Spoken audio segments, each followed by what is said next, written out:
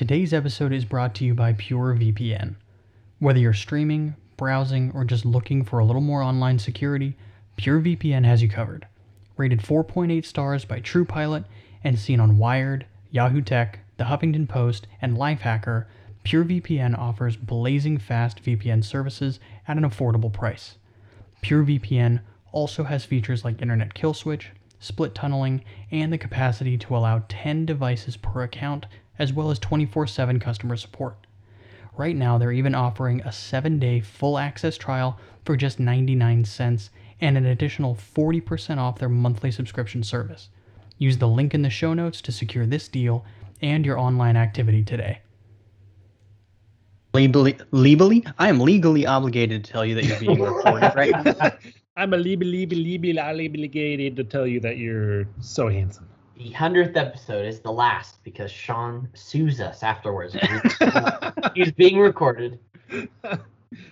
With my lawyers. And we don't make any money, so we have to give him our leftover swag and recording equipment. I'll take all the swag. Dude, speaking of swag, my freaking heist shirts should be in, like, today. Yeah! Oh, I want one so bad. I'm going to hang it up in my lab here by the robot. I'm really excited. You have to put it on the robot. I'll make the T-1000 wear it all the time. All right. Exit and listen. Yeah, I think we've all spoken. We should be good. So I'm gonna exit out of this bitch and be right back. Okay, be right back.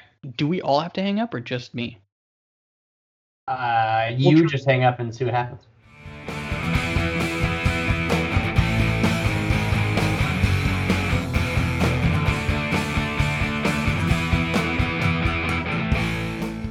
Spoiler alert.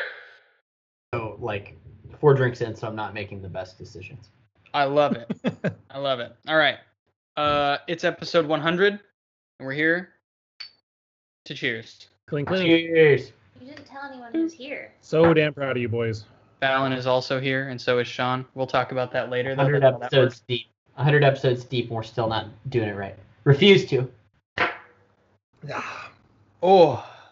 100 That's goddamn tasty. episodes. That's awesome. Oh. Shots. Love it. Woo! Oh, All right, you out of here? love you guys. Okay, I'll come up. Val, Oh, don't throw up. on 100. Hey, Love Nick. See ya. All right, take the food. Have so much fun. Thanks. Always. Go. Get out of here, Luna. Oh. Come on, honey. Come on, honey. Time. It's game time. I got you for 3 minutes of playtime. Oh, there was a meme with Bonesaw. I should have said that to you guys. God Oh my damn. god. Did we just make a Spider-Man reference that I missed? I remember it. Okay. The meme was when the class is done with the lesson and there's 3 minutes left on the clock, and then it shows Bonesaw.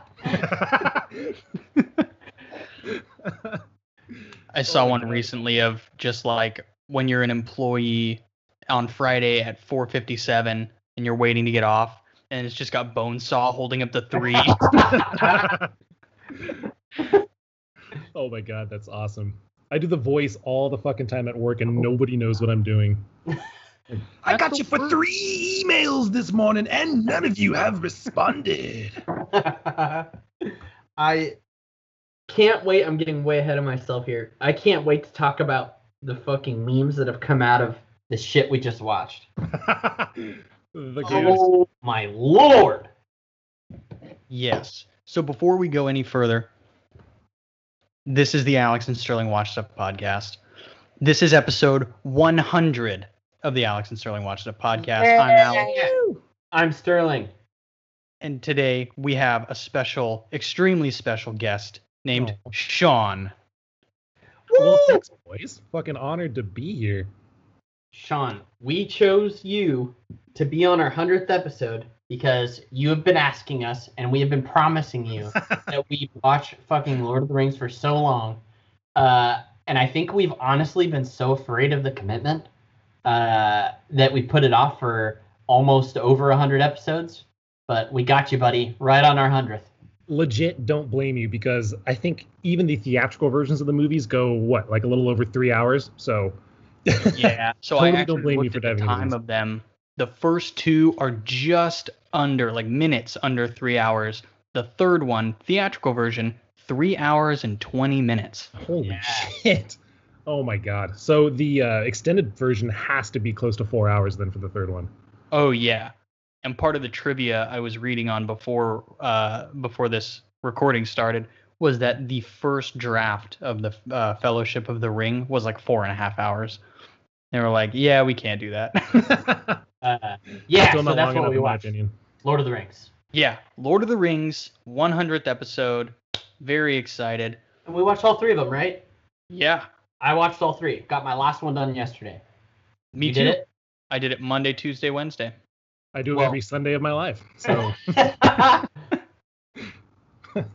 Dude, so I realized something sad when I was watching it.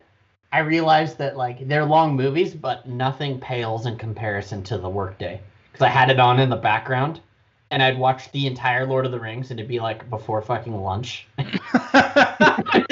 Oh God, this really puts things into perspective, man. This is dark. Well, cheers, guys. Cheers, Let's kick boys. it off. Cheers fucking cheers. for 100. Thanks for having me on, boys. Pleasure to be here.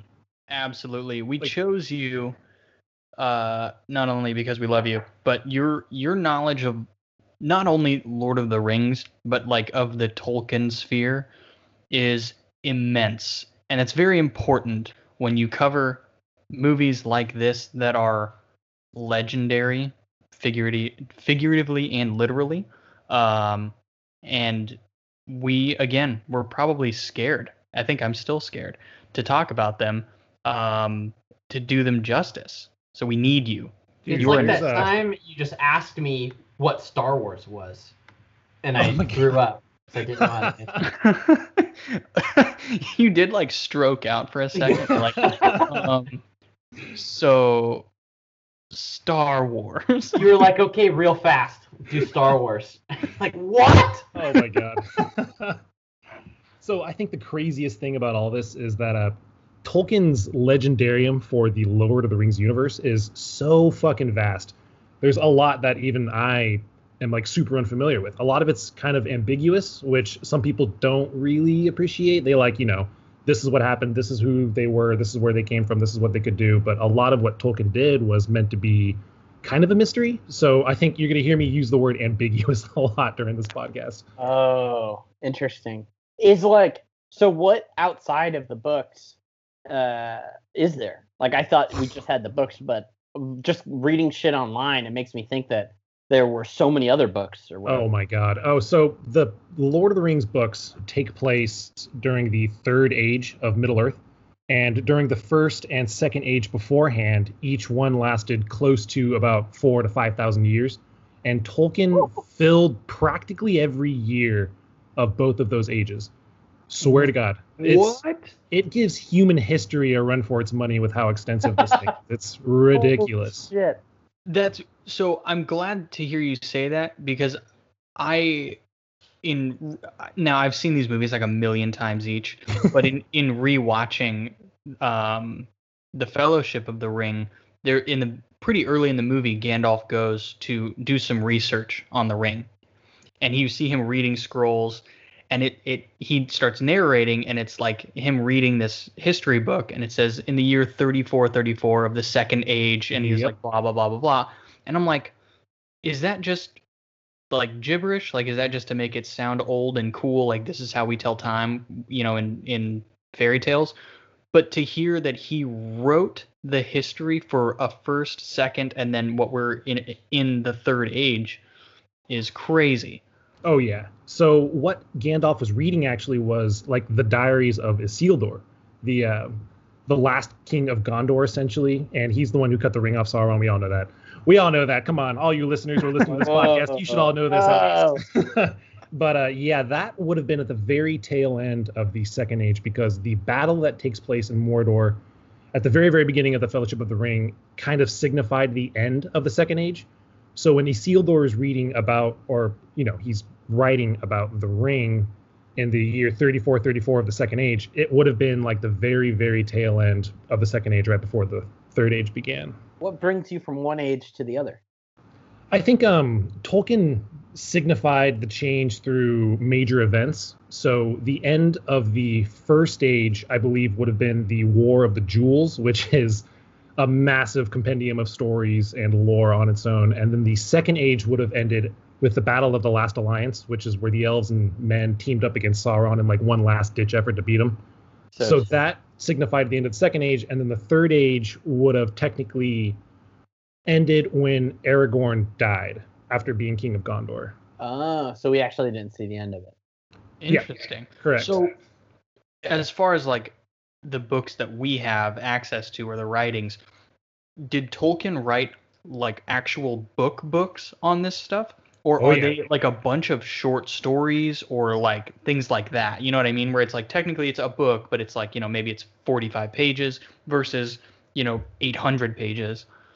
For sure. A little bit of both. He had a couple books. One of them was called Children of Hurin. That was a full-blown book, but you're right. A lot of the rest of it is filled in by short stories, and those take place in something called the Silmarillion, which is like the compendium or the Bible for the Lord of the Rings universe, and then Unfinished Tales. And it's actually kind of crazy because J.R. Tolkien died before finishing either of those two compendiums, and so his son, Christopher Tolkien, took up the mantle and then kind of filled in the rest of Unfinished Tales and the Silmarillion.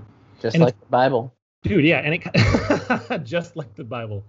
And it kind of sucks because a lot of hardcore Lord of the Rings fans don't consider that to be lore because it wasn't J.R. Tolkien that wrote that. It was his son. Yeah, it's like not canon. Right, which I don't agree with at all. I think if his son did a great job of sticking to his dad's like ideas and stories and scripts, so I consider that fully 100% canon. I mean, I he's think so, the only too. person who you could trust to do it at all, right? 100% agreed. And Tolkien, Christopher Tolkien, was actually a really good writer too. A lot of the stories that he wrote for the universe were very well written, and some of my favorite stories actually. Can you, as the reader, tell, like, you know, if the book cover didn't say J.R.R. Tolkien or Chris Tolkien or whatever, and they just handed you two manuscripts, could you tell the difference? Yeah. Did they like use different colored inks or something? Different quills. I mean, like writing style, like, and I, from personal experience, like I read Clive Cussler novels about Dirk Pitt. It's like an adventure series, and there is a point in which his son helps him write these books, and totally the same. It's very similar, but you can tell there's like a change. It like feels different. So me personally, I don't feel like I noticed a difference between Christopher and JR. But a lot of, you know, the super hardcore fans on the internet say, oh, well, of course, you know, Chris or J.R. Tolkien would never use this kind of verbiage or would never talk like this. And I think it's all just bullshit. To me, they sound almost exactly the same, and they have very, very similar writing styles. Nice. Well, that's good to hear. That's dope. If you can't accept anything from like the original, then you'll never get anything new. Oh, dude, fucking agreed. Like, it's people love to be purists, you know, which is definitely not a way to enjoy things or to live things. Like, you got to be like adaptable to change and willing to accept things that maybe you don't necessarily agree with. Right. Like, I'd rather have it fucking finished or have more of something I like, even if it's lesser quality. Like, even if that was a thing. Yep. So you prefer to have Solo versus not have Solo? Wait. Okay, wait. Hey, stop the recording. Stop twisting my words. I don't think I've seen that movie since we all saw it in theaters, however long ago that was. So drunk. I actually enjoyed watching it. Like, it's kind of fun. It's not in the same category as Star Wars movies, but it's like a fun movie. I mean, it was fun because like we had alcohol. Keith was smoking in the theater. People told him to stop. He said, "Fuck you." And so that was fun for me. But like I wouldn't say no, don't do any Star Wars movie after 4, 5, 6 because it's not pure. I want more shit of what I like. Just keep going forever. Even if it's garbage, like if you make enough of them, you're gonna hit a winner eventually. You know. So all those other Star Wars stories that aren't technically part of the Disney universe, do you consider those canon? that aren't part of the. Well, just because I don't consider something to be canon doesn't mean I don't like it. So, just like Lord of the Rings, Star Wars had a fuckload of other books and stuff. And the second Disney bought Star Wars, they were like, "Yeah, man, all those books aren't canon anymore." I still like all the stories; they're super cool. But to help me like understand Star Wars and what's possible or what could be possible in future movies, and like better understand what I can expect, like I keep my brain in the canon. You know, like, oh, I don't think we're gonna see these children of Han Solo and Leia because they're not canon. So I know what to, realistically look forward to, if that makes sense. I gotcha. Totally. But they're fun reads. For sure. That's the important part. As long as it is enjoyable, like that's the key. Yeah, and like I remember them announcing, I think it was Amazon announcing that they're going to do the Lord of the Rings show, and I was like, Ugh. what the fuck else is there to do, bro? But it sounds like there's so much they could do. There's a bazillion things they could do, and I think they decided to set the stage of that series in a region called Beleriand, which is like this huge Middle-earth sized area that was attached to the western side of Middle-earth until it was just destroyed by a war and then sank into the sea. So it'll be interesting to see how they kind of bring that to life and what they choose, or what kind of story they choose to go through from that age. So this was a long time ago. Oh yeah, Second Age, so thousands of years before the Lord of the Rings books. So Sick. I'm going to ask the obvious question here. Is there an upper Earth and a lower Earth? Thank you. So technically, no. The Earth in the Lord of the Rings universe is something called Arda, and there is kind of its version of heaven called Valinor, where all the gods and angels essentially live and come from. And Middle Earth is like our version of all the continents. So like the African continent, the Asian continent, the American continents, that's Middle Earth. So there's no like lower Earth, Middle Earth, or Upper Earth. It's just Middle Earth and then Valinor. Is it because like hell and heaven are like above and below, so you're right in the middle? Well, I think technically heaven and hell are the same place. It just depends on which side you're on. Oh! They like exist in the same realm, and all the things you would find in heaven or hell all live in the same place, like with one another. So I don't know if that makes any more sense or less sense, but You take a left that's how it is. one block too early, and you end up fucking eating dinner with Hitler. Jeez. So what? I mean, maybe I got the wrong vibe here, but I got really excited watching the end of this because it really makes me think. Okay, so like fast forwarding to the very end, Frodo's finishing Bilbo's book and then gives it to Sam to fill in some blanks. So it looks like the author was really those guys, Frodo, Bilbo, and maybe Sam. And then the elves are like, we're getting the fuck out of here. It's time for men to reign. So to me, like what it's saying is like, we're about to enter an age of men. So it's like, it's almost telling me that they're trying to say that the shit all happened. And right now we're in some age of men, like right now in real life. And I find that really interesting. Dude, I think that's actually a pretty good point. I haven't really thought about that. The elves had actually been trying to get the fuck out of Middle Earth for a long time. Like they first started leaving somewhere after they defeated Sauron at the end of the Second Age. And where they were going was Valinor. They were basically sailing across the sea into their version of heaven. And I think the only reason... Frodo, let us kill you. Well, Frodo technically was doomed the moment he spent an elongated time with the ring. Like the moment that his fate was bound with the ring, he was kind of doomed to die. Similar to how Bilbo did. The moment he like left the ring, he aged so fucking quickly between the time he left the Shire and then when he arrived in Rivendell. So they took Frodo to Valinor to try and spare his soul, essentially. And yeah, I forgot where I was going with this. No, so that's an interesting point, because I thought that the ring basically preserved Bilbo, and then as soon as he left it, he basically caught up with where he should be, versus Frodo, who, like, it might have preserved him for, like, I don't know, in the movies it's like maybe a month or whatever. He But, had like, it for less than 2 years, which I mean, according to the movie. Like at the Right. end, they're like, it's only been 16 months, and I was like, what the fuck? Only a year and a half has passed? That's nuts.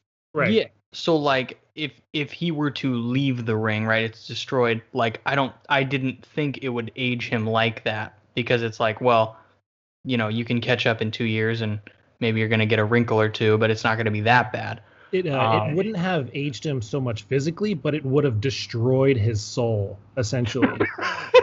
So it's like, So as long as you physically have the ring, yeah, it could preserve your life for an ungodly amount of times, which is why Gollum was, I think, like 400 or 500 years old by the time the Lord of the Rings took place, and Bilbo found the ring. Yeah. So It's like intentional, right? Because like the ring preserves the vessel that could bring it back. you to fucking nailed to it. the master. 100%. That was my understanding. That's exactly right. And Sean, I read an interesting piece of trivia in preparation for this moment, where, and I need you to confirm if it's legit or not. So in the movie, in Fellowship of the Ring, right, Bilbo takes off, leaves the ring. It's Frodo's now. Gandalf and him have a conversation, and they're like, dude, you got to keep this thing secret, keep it safe, hide it, it's fine. Gandalf takes off to do some homework and then comes back what seems like, you know, maybe a couple weeks later, and is like, hey bro, you still have that ring? It's a real problem. I read this piece of trivia was like, in the books that was 17 years of him doing homework and tracking down Gollum and doing all this stuff. And they're like, yeah, we got to shorten that up. That's 100% accurate. And actually, during that time frame, Aragorn and Gandalf start hunting for Gollum because he's the only other one who knows where the ring is, and they fucking found him.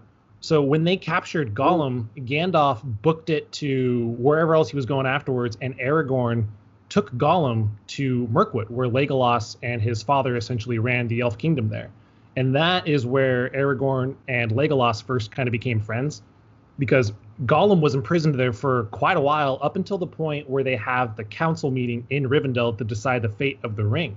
Part of why Legolas was there was to tell the other elves and everybody else that, hey guys, we kind of fucked up and Gollum escaped. Oh, he escaped? They didn't let him, he got out? Yeah, the time frames between the books and the movies kind of are a bit wishy-washy. So they tortured Gollum in the movies a bit before the Council of Elrond would have happened, but during the books, the Council of Elrond happens before the Nazgul get to the Shire and before they capture Gollum, essentially. Oh. Wow. Yeah, the time frames get a little wonky there, but that's how it happens in the books. You just, the human brain cannot be okay with that time frame from the books and movies, I think. Which is Like, why if- they if definitely it's shortened it. 17 years later and no one has aged. Well, that was the reason it gave in the trivia, was like, for continuity reasons, they made it way shorter so that they wouldn't either A, have to explain why everyone looks exactly the same, or use different actors.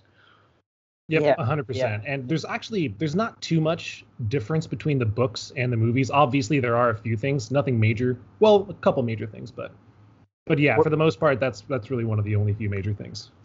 So, real quick point, and then I want to ask you about the differences, the major ones. But I think I would have liked to see how Aragorn and Legolas met and became bros, because it's somewhat, I guess it's obvious in the movie. It was obvious to me that they knew each other. Yeah, there were no intros or anything. They were just immediately talking. Yeah, and he like called him by name, like, hey, we're, you know, we served together or whatever. Like, you can tell that they were tight. I was like, these guys are sick, and I want to know why they're bros, but they're cool now. They have sick inside jokes. They like wink at each other, give each other a good game pat on the butt. During the Council of Elrond, he's doing like the finger and the Like making faces at each other. Legolas, look. Oh my god. So Legolas and Aragorn didn't spend like a whole bunch of time together. They had met a few times, but when they initially met, I think was when Aragorn was a child and Legolas had been visiting the northern kingdom of Arnor, where Aragorn essentially grew up as like an adopted child. And that's when they first met, but they didn't really become friends until Aragorn brought Gollum to Mirkwood and then imprisoned him there. And that's when Aragorn and Legolas kind of became bros. But actually, funny enough, so Legolas first met Aragorn when Aragorn was a child, and Aragorn first met Boromir when Boromir was a child. Like one of the few times that Aragorn had been to Minas Tirith, Boromir was like a 5-year-old kid, and Aragorn at that time was like 40 years old, and that's the first time they had met. And Boromir never remembered that. He never remembered meeting Aragorn. Whoa. Yep, fun little fact thrown out there. Okay, tell me this. It just dawned on me. I legitimately think there were 0 black people in the entire movie. I really can't remember a single one. I'm gonna frustrate you really bad right now. Were there black people in the book, and did you know there were black?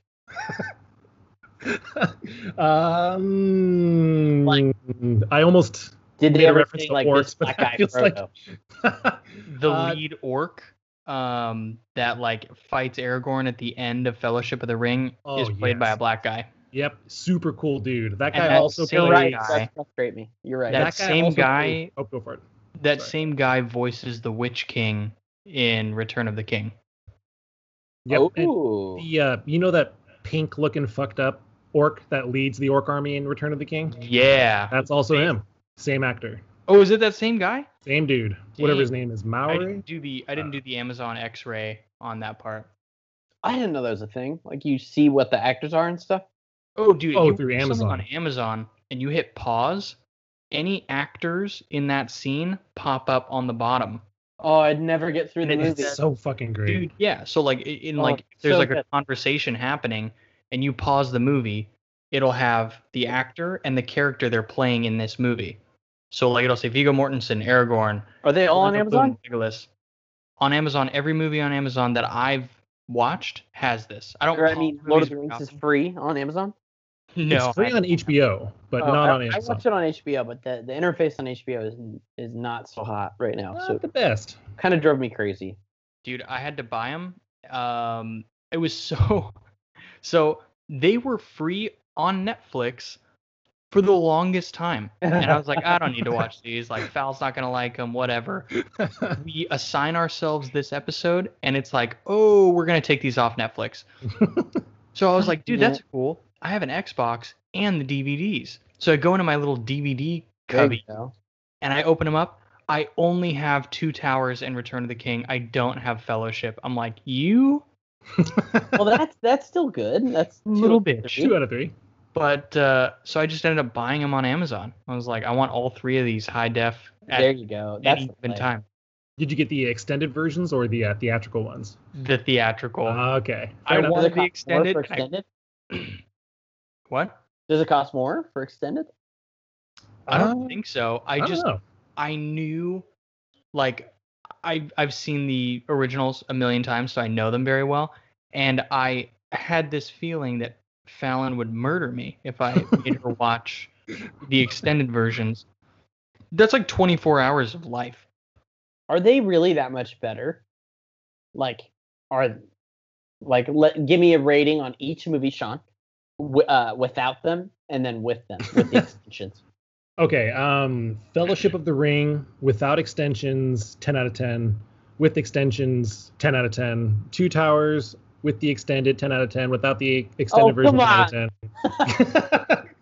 They're all 10 out of 10, Sterling. You can't take that away from me. But that means then I have no reason to see the extended. Well, okay, so some of the extended stuff is a little wishy-washy. Like, you could definitely see why they took that out of the movie, like either through some weird CGI or some strange dialogue. But probably one of the biggest ends they tie up is in the extended version of the third movie, where they return to Isengard at the very beginning and confront Saruman. And Saruman shows up at the top of the tower, gets stabbed in the back by Wormtongue, and then Legolas shoots an arrow up there, kills Wormtongue. Saruman tumbles off the tower and gets impaled on a spike. I think I would have liked that actually. Yeah, wow. Why didn't they put that in the movie? What the F? That's like It a feels 30 a little second unnecessary. And actually, so after that scene, is it Merry or Pippin? One of the two side hobbits. Yeah, reaches the lesser into hobbits. the lesser hobbits. He picks up the Palantir, the Seeing Stone. He pulls it out of the water. So that originally fell into the water because Saruman had it in his hands when he fell off the top of the tower. Oh my god.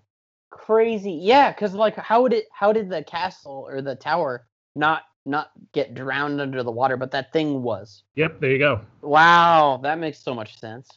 That's technically not how it happened in the books.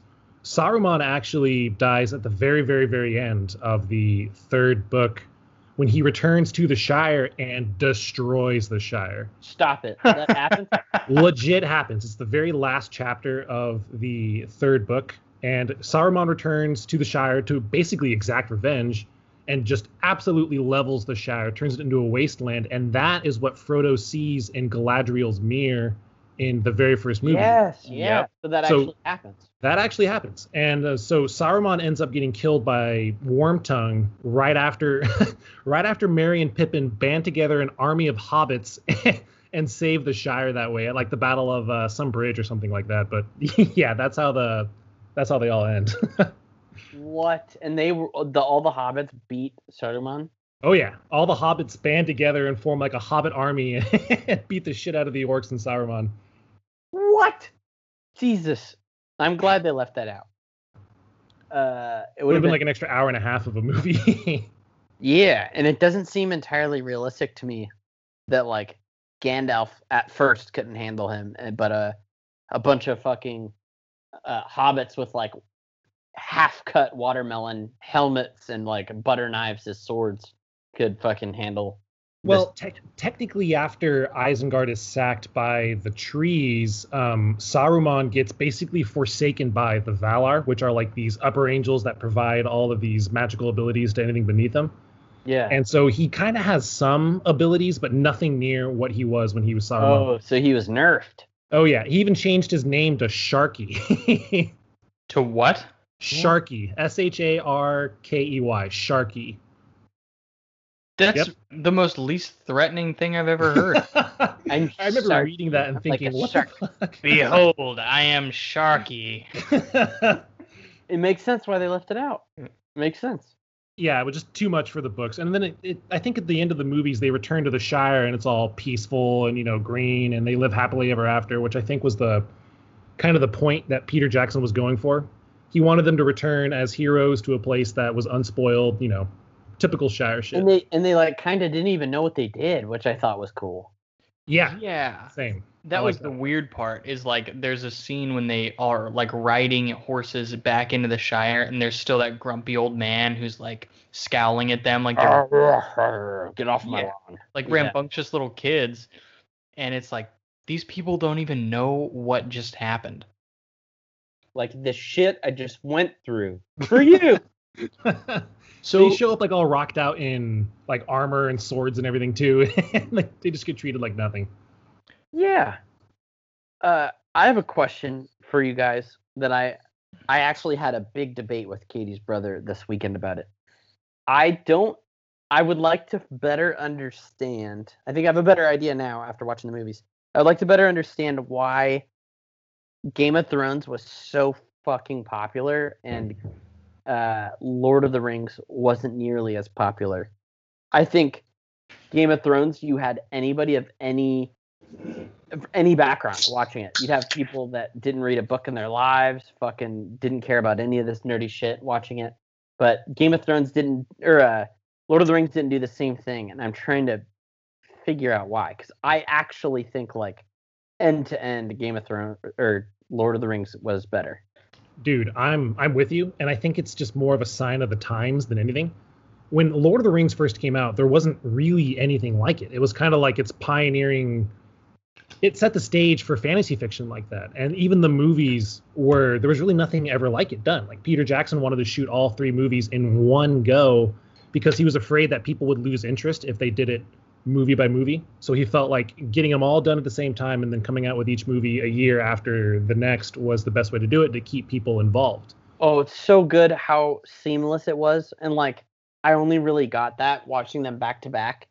And bro, like literally the fucking first one ends with our 3 boys riding on horses to chase down Merry and Pippin, and then the second one picks up on that, and then the second one. Where does the second one end? them just getting into Mordor, and then it fucking kicks off with them in Mordor in the third one. I love that. It was seamless. Yeah, it was the only way to do it. And Peter Jackson did such a good fucking job. Like, such kudos to him for doing an amazing job with that. And it took an act of God for him to convince the Tolkien estate to let them do the movie. Oh, I'm glad. I bet they're happy he fucking did that. Oh, they better be now. That's kind of why you don't see a lot of Lord of the Rings content out there, like in the form of TV shows or other movies, is because the Tolkien estate is notorious for keeping that shit on lock. Why? You don't want to spoil it. Exactly. It's like I guess too much of a good thing can be a bad thing, you know? Star Wars. I'm trying to think of a good example of this. Yeah, maybe Star Wars? Yeah, Star liked all Wars the- kind of got overzealous and overdid it, I think. Yeah, for sure. And so I think keeping something as minimal as possible was definitely the play there. But So, like, Sterling, isn't $100 million every once in a while nice? You know? Like, I think it would be. I would take it. I would take it too, but I mean, I guess the Tolkien estate is just, they were happy with their first 100 million and they were like, okay, we're good. Don't need really any more.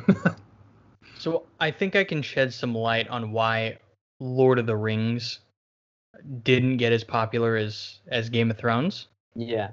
So I think it has to do with part of what Sean said. The like Lord of the Rings kind of pioneered that ultra hyper fantasy in theaters. Like I'm sure there was other stuff beforehand, but it certainly wasn't done as well. And people were afraid to be like bullied and made fun of for liking fantasy dragon shit. But when those movies came out, 2001, 2002, 2003, people like us and younger were just kids. Mhm. And we watched that and we freaking loved it. We ate it up. I remember the first time I saw Fellowship of the Ring, my dad chaperoned a trip to the movie theater, and he was amazed at how violent of a movie this was for a bunch of fifth Oh, their graders. heads coming kids. clear off shoulders. That's crazy. But it's like it just captured you. And then those same people, those same kids, 10 to 12 years later, there's a new show that fills that Lord of the Rings gap. And we're kind of adults now. And that stays with you. Like stuff we were into as kids, superhero movies coming way into effect right now. And like for the last decade, the same thing where it's like there's an audience of what was children. And now there is this like coming into adulthood / you are an adult like group of people that are real into that.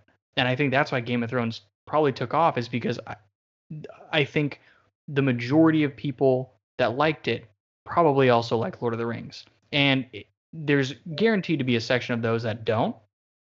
And for those, I think it's because Game of Thrones is more of like a more in-depth drama following a multitude of characters, Yeah. especially people more like relatable, like Daenerys and stuff like that, where it's like, I'm going to follow two midget boys on their journey.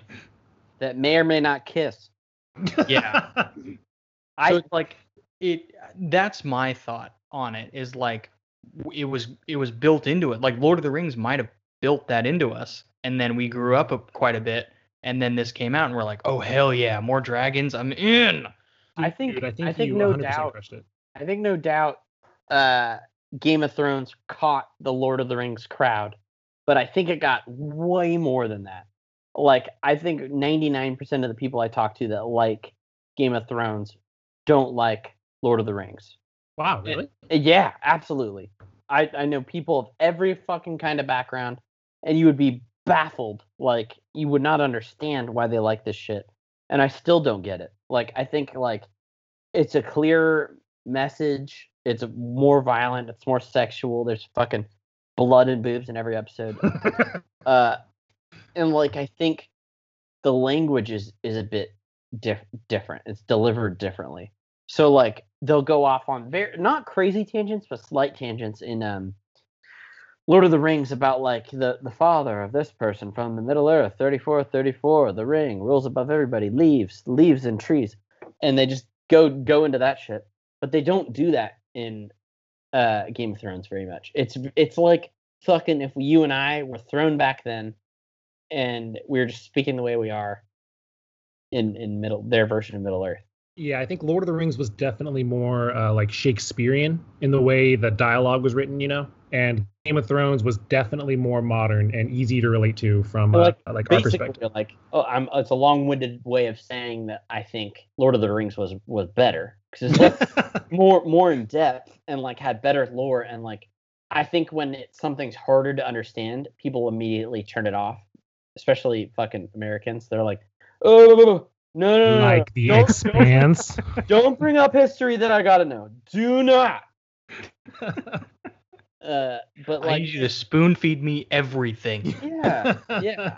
I think that's the difference. Like, I had this big debate with Katie's brother, and he was like, "Dude, I tried watching Lord of the Rings not too long ago, and it was just so boring." And then I was like, "Dude, maybe it is boring." And then I watched it again, and I realized that like there were entire seasons where there were no fighting or very little fighting in fucking Game of Thrones, but like every 30 seconds someone's fucking chopping an orc's face off in Lord of the Rings, and it's awesome. You get to see Emilia Clarke's titties, one or the other.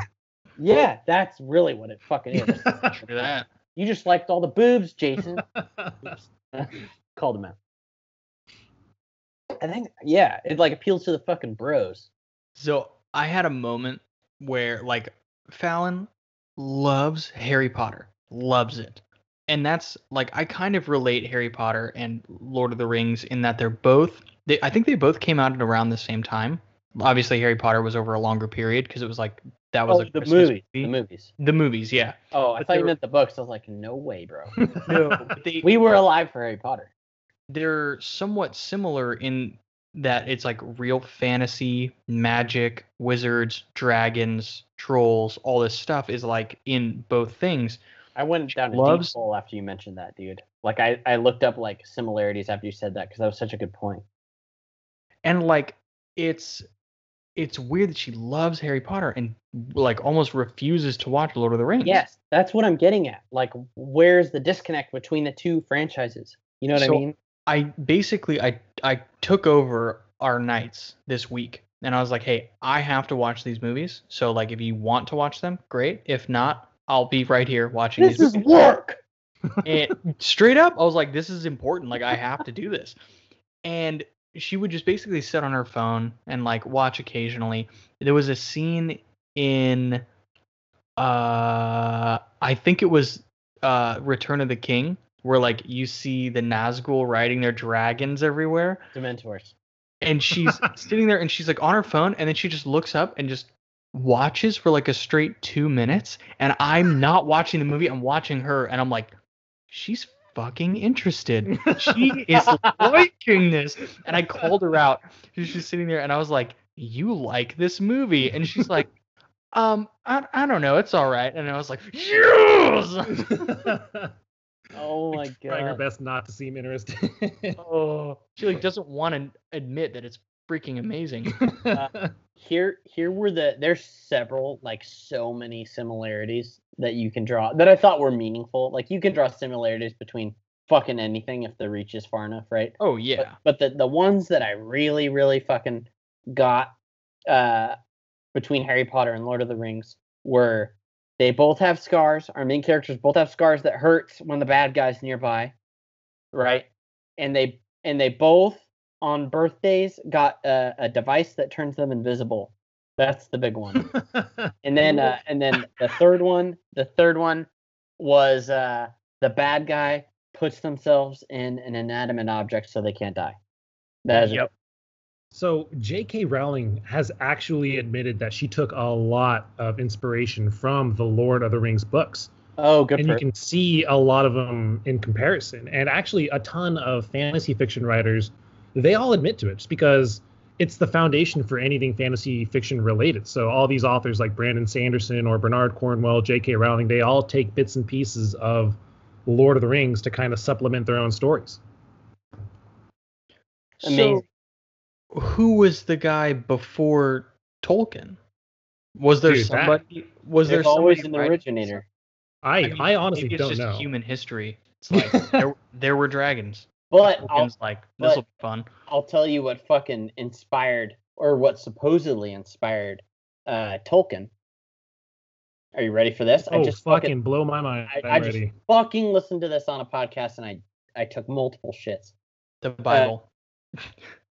I mean, that's not there were Nazguls in the Bible, that's for sure. Okay, an ancient Roman ring likely inspired J.R.R. Tolkien to create the Ring of Power, also known as One Ring, at the center of his beloved epic saga, The Lord of the Rings, and its prequel, The Hobbit. Forged by the Dark Lord Sauron, One Ring. The ring shows up. Hang on. Before he became the father of high fantasy, Tolkien was a renowned professor of Anglo-Saxon at Oxford when he was called upon to comment on an ancient ring and other relics. John Ronald Reuel Tolkien was born in South Africa in 1892. He moved with his mother and brother to England at age 3, but his father died before he could join. This is way too early, boys, so I'm trying to speed to the end here. A gold ring had been found in 1785 by a farmer plowing a field in Silchester, a village west of London, most notable for the archaeological site of a town occupied there during the Roman invasion of 45 AD. One would say a different age, right? And abandoned in the 7th century. The ring was remarkable on several fronts. Fashioned out of 12 grams of gold, it was so large, with a diameter of 25 millimeters, that it would fit only on a thumb or over a gloved finger. It was ornamented with the head of Venus wearing a diadem. A Latin inscription read Senecanus and Live Well in God. Wow. So I'll jump to the juicy point that I read on earlier than this, but this ring was like super coveted, basically. One dude made it, fucking loved it, and then it was stolen by him, and he tried so hard to get it back that he placed a curse on it. So apparently anybody who got the ring would be fucking cursed. And just to be a prick, the dude who stole the ring put basically like, this is my ring now, or I took the ring, like inscribed it on the ring. So on the inside he had inscriptions of like some crazy thing, like I stole the great ring. And but everybody knows who it was because he was mocking the dude who he stole it from on the inside. And they found that ring like in the dirt, like basically saying that, or making you believe that the guy died not of natural causes, like he died out in a fucking field somehow. Yeah, like he was buried. Yes. I wonder if they have that part in here. And he's still running around in a cave somewhere on all fours, saying, "My precious." Yeah. Dude, that's fucking mind blowing. Yeah, I'll share my screen real fast. Maybe maybe we could share this. Can you see that? Whoa.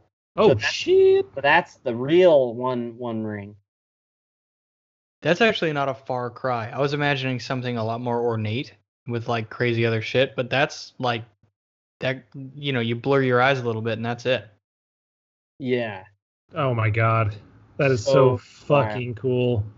Dude, my brains are like all over the place now. It's pretty interesting. Like, I'm sure, like, I know, like, his involvement in the war inspired some shit, but, like, it's cool that the ring was, like, the centerpiece, and then he fucking built this insane fucking epic fantasy lore around it.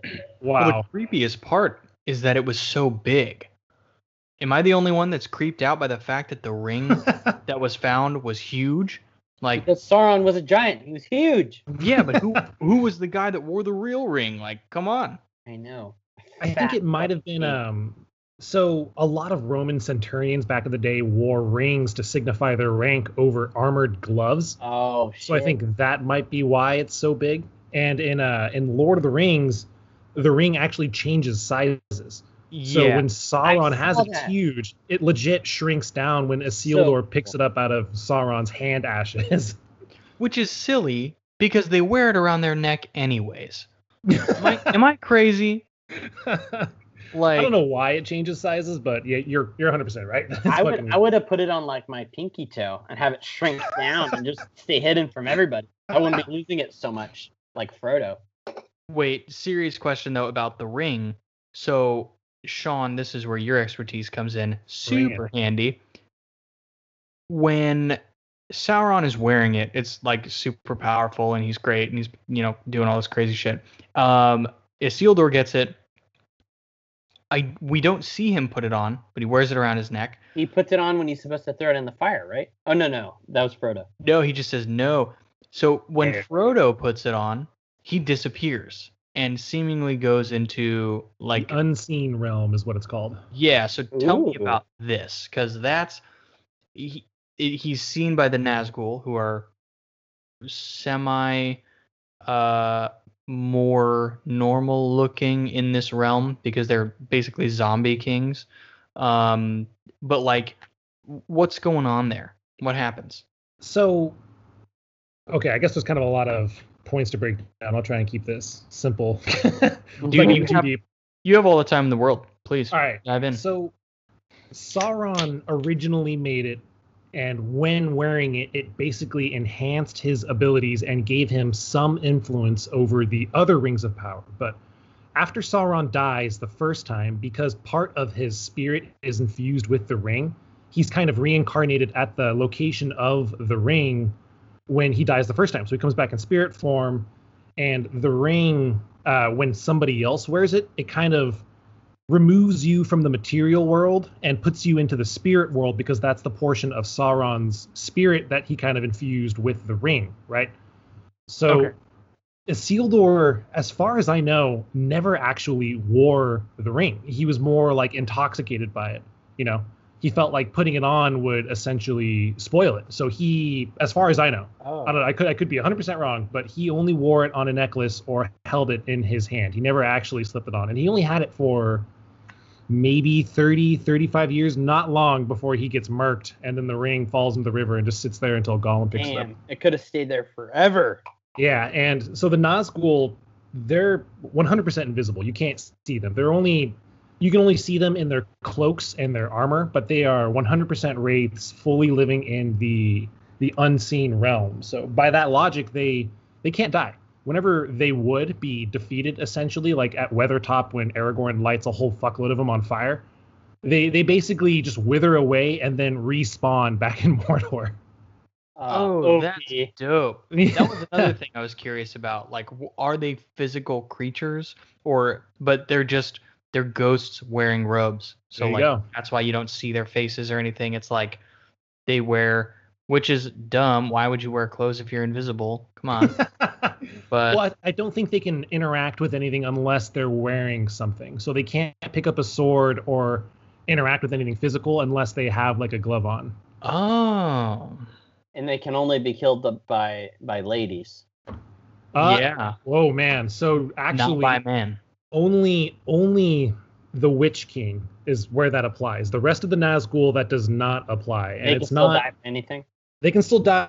Well, they get defeated and then they respawn after a certain amount of time in Mordor, as long as the ring still survives. But the Witch King, that whole thing. Oh boy, you guys ready for this? We're gonna get into this shit. I hope it Of course. explains like this massive misogynistic flaw where like the Witch King was like, well, if men can't kill me, this will. And he just can't fathom a woman stabbing his face. Which is what happened. So actually, the whole "no man can kill me" thing came from a prophecy after the Witch King was first defeated by men and elves in Angmar. So this whole war takes place where the Witch King is working on behalf of Sauron, trying to dominate the rest of Middle Earth, gets defeated by the elves and men, and as he's running away, one of the most legendary and badass fucking elves in existence that is technically still alive during the Lord of the Rings, Yeah. as he's running away, is like, let him go. He won't die by the hand of man. And that's where that whole thing kind of kicks in. And the Witch King is basically bound to the fate of Earth via a spell that Sauron used to enhance the Witch King's strength. So the Witch King is basically immortal, but the spell that's keeping him alive is broken when he's stabbed in the back by Merry. The sword that Merry uses is one that he picked up from a grave that you don't see in the movies. It's only in the books. in the Barrow Downs in the very first book that I think Tom Bombadil gave him. Maybe it was Gandalf that gave it to him. I want But- to talk about Tom Bombadil later. Tom Bombadil is, we're gonna get into that. That's gonna be a whole other fucking thing to dive into. But Personally, a big fan of Bombadil. so the swords that the hobbits have that I think Aragorn gives them in the movies are given to them by either Tom Bombadil or Gandalf in the books, and they're pulled from a Westernese grave, where Westernese is a kingdom of man that's long since gone, but they forged these weapons with the sole purpose of killing whites, of killing things that only live in the unseen realm. And so when Merry, who still has this sword, this Westernese sword that he's had since the first book, stabs the Witch King in the back, he basically nullified the spell that was keeping the Witch King immortal. And so when the Witch King fell down and Éowyn stands up, says her whole thing, and then stabs the dude in the face, there's no spell that's keeping him alive and protected. So he just basically implodes and then just goes back into the realm. So anyone could have killed him after that, Yep. actually. You got it. Oh, Anyone but could all women everywhere, nerdy women everywhere, thought it was a hell of a cool moment for women. We can edit this I part am out of the no podcast. man. if we need to. That's awkward. That's awkward. I'm not gonna tell him. I think it's cool because it was prophesized by Glorfindel when the Witch King was first defeated, that as he was running away, oh, let him go, he's not going to die by the hand of man. I think it's cool how that kind of came full circle, and it was Éowyn that ended up finishing him off. So I guess there's like that. They found a way to make like her character, her person work.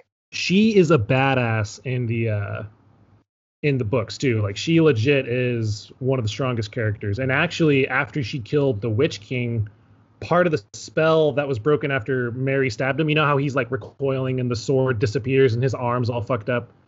So they both, after fighting him, end up poisoned, and they get cured by Aragorn's knowledge of like Westernese spells and abilities and medicine.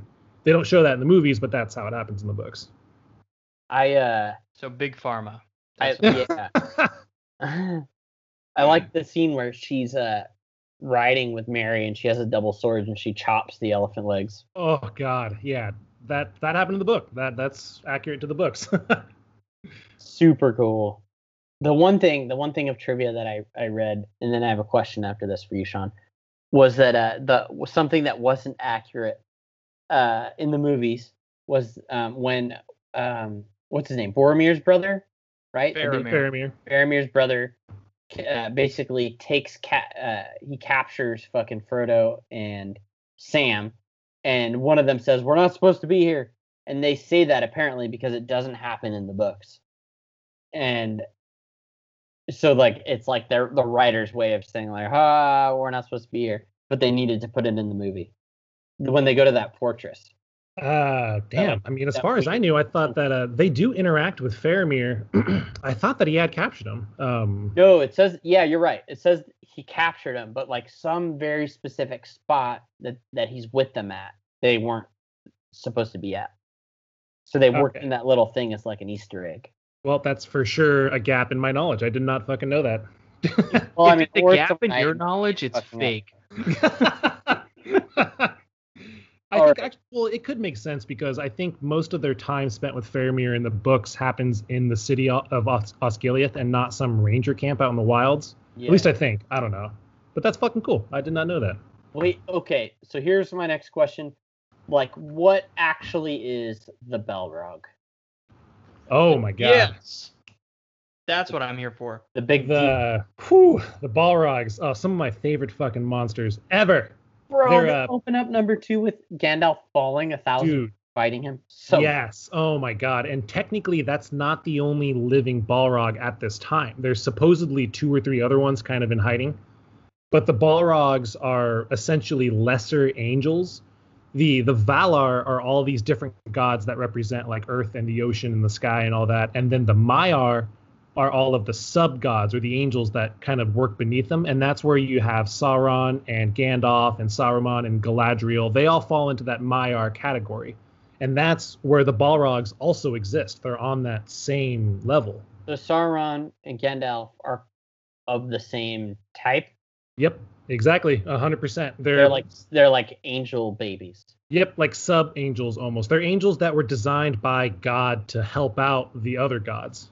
So it's like it's not that extreme that Gandalf fought the Balrog because Nope. they're technically on the same plane, kind of. They're almost Gandalf might be exactly higher. on the same page. Gandalf, I think, at the time when they fought, might have been a step below that Balrog in terms of power. Because he wasn't the white, he was the gray. Dude, exactly, because he hadn't leveled up yet. He wasn't white yet. That's why he couldn't do it. No, but it's like the leveling up, and that's something I also wanted to get into after this point is the grades of a wizard. But we'll talk about that in a minute.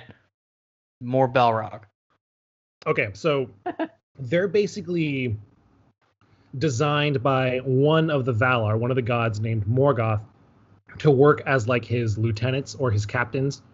And during the War of Wrath, which is this one battle that took place over the course of like 40 or 45 years, there's a whole bunch of Balrogs that take place or participate in that battle. And for the most part, none of them die.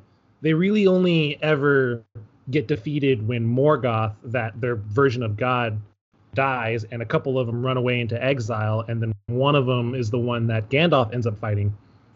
But the Balrogs are essentially these lesser angels that work for the evil god, and they have like smaller lieutenants of their own that are also pretty cool and pretty fucking creepy. But the best and most powerful Balrog was one named Gothmog, and he was like Hell yeah. basically the captain of all of Morgoth's armies at one point, even above Sauron. He was more powerful than him at one point. But he was just so fucking reckless and confident in his own abilities that when he finally gets wrecked, it leaves this huge leadership vacuum, and that's how essentially Morgoth is defeated, because his chief captain was a little too cocky at one point and ends up getting nuked. Whoa. So the Balrog is the like the type of creature. So the one that fought Gandalf has a name. I thought Durin's Bane. Oh yeah. Steve. It's actually Steve. we're about to face Charles. We're about to fight Karen, chief most among the Balrogs. She's got the Whole Foods. Karen. So that one actually got its name after the dwarves attempted to. So Erebor once. Accident? Oh, dude, 100% an accident. I said Erebor, but that's wrong. Because So- they're the best. Oh, dude, yeah. Khazad-dûm was the greatest dwarf kingdom at the time, and as they were just digging So too deep sad. for Mithril, they found where one of the Balrogs had been hiding. And when he woke up, he's all pissed and angry and starts killing everybody and kills the dwarf king, the dwarf king Durin, which is Gimli's like great-great-great-grandfather or some weird relation like that. Everybody's And in the that's- Hobbit, right? Yep, pretty much. So sad. Dude, so that's where he gets the name Durin's Bane, and it always bugged me in the movie because it seems like Gimli doesn't know the Balrog exists when it's technically one of the biggest pieces of dwarf history. Oh, Yeah, it's shit, like you'd- he you would doesn't know know that. it happened. It's like he goes in there expecting a great welcome and a bunch of Yeah. beer and meat, and he's He's like rubbing his hands. He's like, "You guys are gonna fucking love it. Sick. You're gonna love it." Which makes no sense because the sacking of Khazad-dûm and the failure of Balin's expedition, which was Gimli's cousin, is super well renowned amongst the dwarfs. So the fact that Gimli doesn't know about any of that stuff is just dumb. That always kind of bugged me. So there's one piece of movie trivia I have about this particular scene.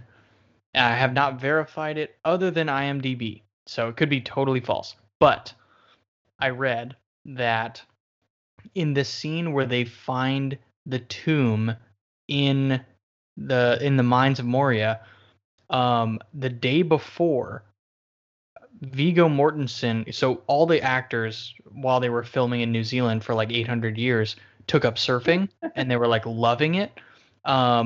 Apparently Viggo Mortensen ate it super hard the day before and bruised part of his face. And they tried to cover it up, but they couldn't. So the scenes that, or the shots that he's in when they find the tomb are only of one side of his face. Oh my god, Because- no way. Because part of his face is messed up from surfing. Holy shit, Oh my that's so God, dude. I read this after I watched it, so I don't remember because it's like I was in the battle. Like I remember it like being there myself, so like I can't think of it. But I want to rewatch that moment and see like, do we only get to see one side of his face? Because Wow.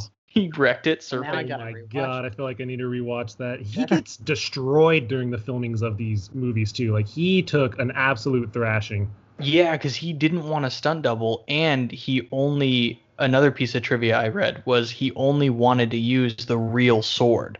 Yep. He didn't want to use a lighter aluminum sword or a rubber sword, so he used a steel sword the whole Oh time. yeah. And he apparently carried it around outside of filming and was questioned by the police on several occasions because he No had way. this giant ass sword walking around. I'm the Oh my future God. king of Gondor, please. Oh my god, that's so fucking cool. I did not know that. That reminds me a lot of fucking how they had to work in why Mark Hamill got his face fucked up in Star Wars because he got in the car accident in real life. Oh And no then- shit. And then and then in Empire Strikes Back they had him attacked by the Wampa in the cave to work that all in. Wow. Oh my god. Yeah. So Yeah. crazy. Like you just got to work around it when you're on a schedule. Who was it? Was it Sean? Was it you who sent us or maybe my brother who sent us the sword, the Lord of the Rings lightsabers? I want that. I want that real bad. Oh, I sent over the Pirates of the Caribbean one. Pirates of the Caribbean with lightsabers. Oh. I think Dom might have shared the Lord of the Rings with lightsabers one. Oh, it was Dom. Yeah. I really got to get one of those fucking bad boys. Wait, are you talking about those weird fan-made CGI YouTube clips, or are you talking about No, like people made like Oh, medieval looking sword handles, and then the blades are lightsabers. oh my god, that's fucking cool. Dude, Uh, while you find those, I need to ask Sean about wizards. Yes. So, Bring- going back to our conversation moments ago about Gandalf becoming from Gandalf the Grey to Gandalf the White.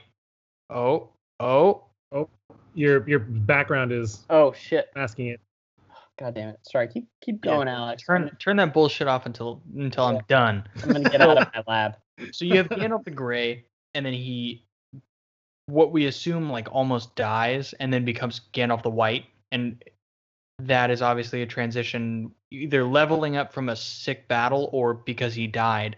But then in The Hobbit, which came out years later, we have Radagast the Brown. So it's like that is another character, but B, it kind of lets us know that like that's a wizard who has the title of Brown. So it's like he's not leveled up yet. So is there an explanation of like the leveling up of wizards in this world?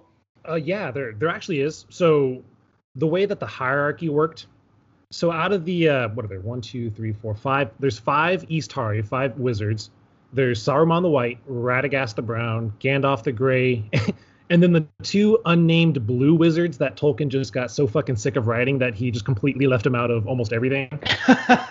In an interview, he says, "Yeah, they went east a while ago, and I just got so fucking tired of trying to write about wizards, I just left them out entirely." But the way that hierarchy works is that Saruman the White was meant to lead the other wizards, and the tier right beneath him was Radagast the Brown and Gandalf the Grey, and then beneath them were the 2 blue wizards that just are nameless, disappeared. Okay. No So word. is there explanation of like how they level up, or is it just they're lesser and they get different colors? So like, like martial arts where you have a white, well, I guess the opposite of martial arts, a white belt, but like you have the different grades, so like in this case, white is the top, in martial arts black is the top, where you do X amount of tasks and you're like, okay, you have leveled up to purple belt and to brown belt or to whatever. Right, so there's actually no way they weren't supposed to level up like that originally. The way that it worked is that Saruman the White was meant to be the most powerful and the leader of the Istari. And when Gandalf essentially dies after fighting the Balrog, he drifts into kind of like the space in between time almost and God, Eru Iluvatar, who basically created all of the world, all of the angels, picked him out of this void and was like, yeah, things are kind of fucked up on this planet I built. I need you to go back and try and make things right. So I'm going to give you a bit of a power boost to go and do that. Why doesn't So- he do it? Why doesn't he get in there and help? Frodo? Honestly, go for it. Oh, I was gonna say on that front, one thing that I picked out of these movies. I love these movies. I would say they're like 10 out of 10s, except for Return of the King. I'll give a 9, and I'll talk about that later. But Come on, a lot. in the Two Towers, when we run back into Gandalf after he becomes Gandalf the White, he's already met Merry and Pippin, right? He's Okay. already met them, Right. and then he meets Aragorn and Legolas, and then and we see this conversation, and he's like, they call him Gandalf, and he's like, Gandalf, that was my name once. Gandalf the Grey, that's what they used to call me. And he's like refamiliarizing himself with it. You would think that he might have already had this conversation with himself after meeting Merry and Pippin. Oh, fucking good point. Very Like- good point. He meets them and he's like, they met someone they did not expect. And it's like, did you not chat with them? Did they not call you Gandalf? I And think- now you're remembering this, I or think what? they were calling him Wizard Boy and not Gandalf, and that's why he didn't remember his name. Oh, Magic Boy. They're Oh, calling him it's Spelly magic Spelly Pew boy. Pew Man.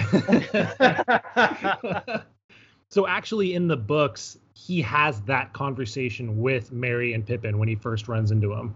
It's just in the movies, it worked better and played a lot easier when he does it with with Legolas, Aragorn, and Gimli. And part of the reason why he doesn't really remember anything is that after he was power boosted and then placed back on Earth, it was almost like he needed to remember everything, and it took a long time for that to happen because he had been alive for thousands of years, and so all those memories were kind of slowly coming back to him. Oh, yeah. And I totally get that moment. Like, him having to remember, like, what happened and who he was after such a crazy event. The thing that got me was that he remembered after the second meeting. Like, it should have been... He should have had this conversation with himself, with Merry and Pippin. But it was the second meeting, like, a day later. All right, look at these. Oh, Look at these lightsaber swords. Holy Oh, sack. wow. Oh my god.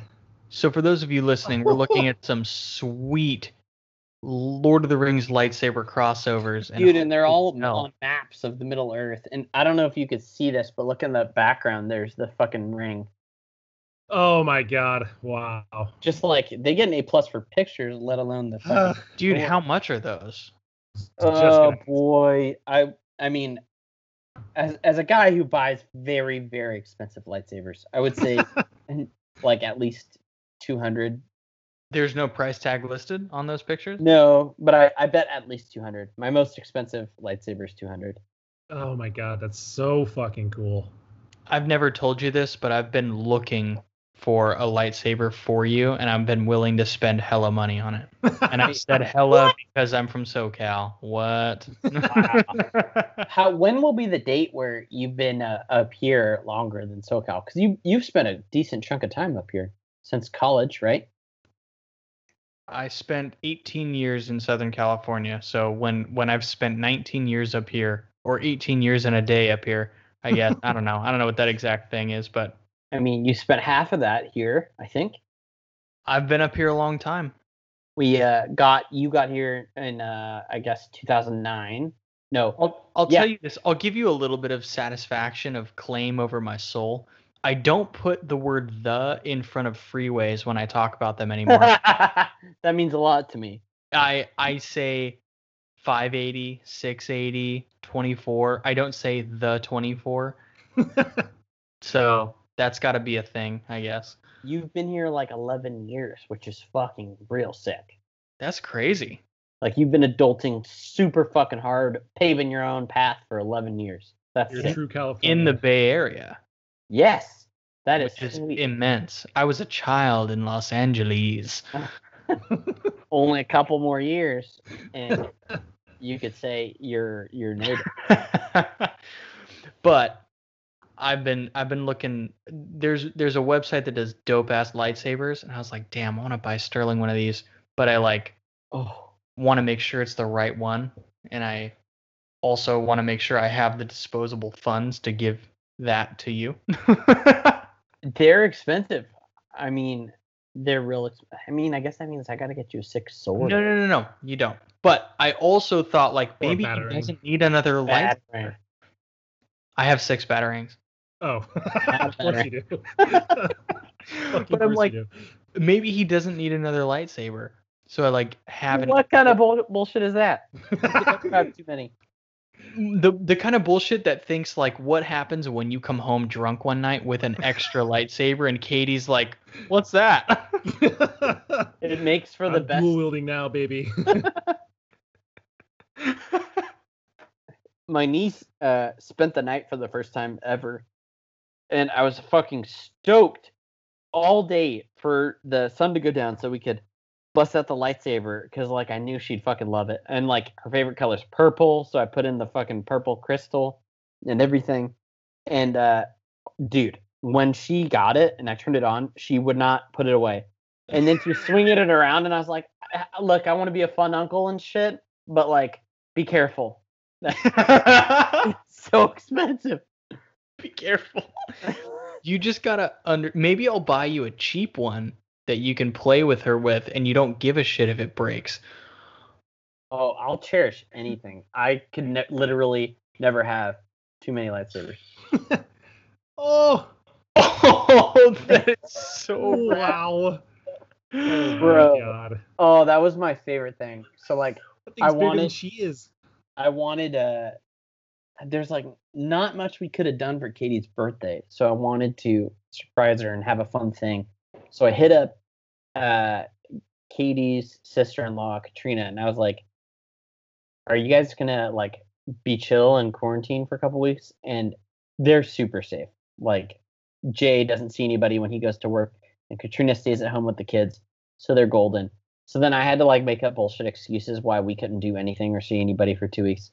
And then I had Katrina bring Lily over and hit the buzzer. And then Katie answered. She's like, "Who's there?" And Lily answered.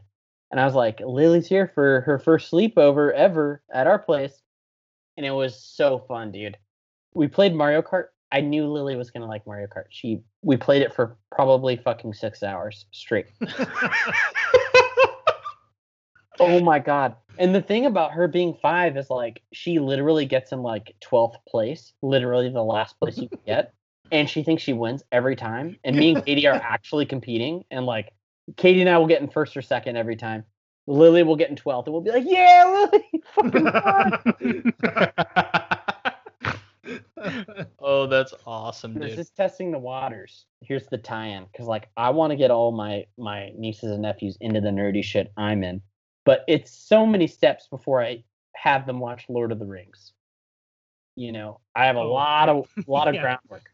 You do need to lay some like suspend your disbelief time. You know what I mean? Like you've gotta throw them into Mario Kart. Let them watch you play video games. Let them play video games. Like Yeah. all these little steps, and then you're like, hey, how about you watch this 3-hour wizard movie? Hey, wait. What about 12 hours of wizards? Hmm? How about that? I think I might get a ring, like a golden ring, and say, "Hey, put it on, Lily." And when she puts it on, I'll be like, "Where the fuck did you go? I can't see you anywhere." Oh my god. And then Wow. to further increase that, I'll be like, "All right, let's put it in this fire. Put it in the fire." And then she'll put it in my hand, and I'll just bite my lip and be like, "It's so cold. I don't feel it at all. It's fun." And then we'll watch Lord of the Rings, and I'll be like, "You know where I got this fucking ring from?" and then we watch it. That's the play. I like the long game you're playing right I now. know. Mad respect. Well, her You're- parents are going to show her Lord of the Rings or Star Wars. Well, I think they watched a random Star Wars, and it made me grit my teeth. What did they Uh-oh. do? They watched like the first half of Force Awakens or something. I was like, "Come on, man." Wait, Nothing. what kind of stuff are they into? Well, If you like tell me they watch cricket, I'm gonna freak out. no. I know English people that don't even like cricket. They I know cricket players that don't even like cricket. I make millions, but I'm miserable. Oh my god. She's like 5, so she doesn't have I don't know, she just watches like really, really childish cartoony shit, and the parents will watch whatever that she's into. Like Trolls is a recurring theme. I feel like goddamn, you know how hard it was for me to not show her Last Airbender? Oh, It was super hard, but I don't think I can do it. My coworker just showed his 11-year-old Last Airbender, and they fucking binged the shit out of it, which was Yep. cool. you just gotta wait. Just be patient. Yeah. God, so frustrating. Lord of the Rings is the long game, for sure. Speaking of the long game, this is where we conclude part 1. This conversation lasted about 2.5 hours, so we had to cut it in half in order to upload it. So tune into part 2 and enjoy.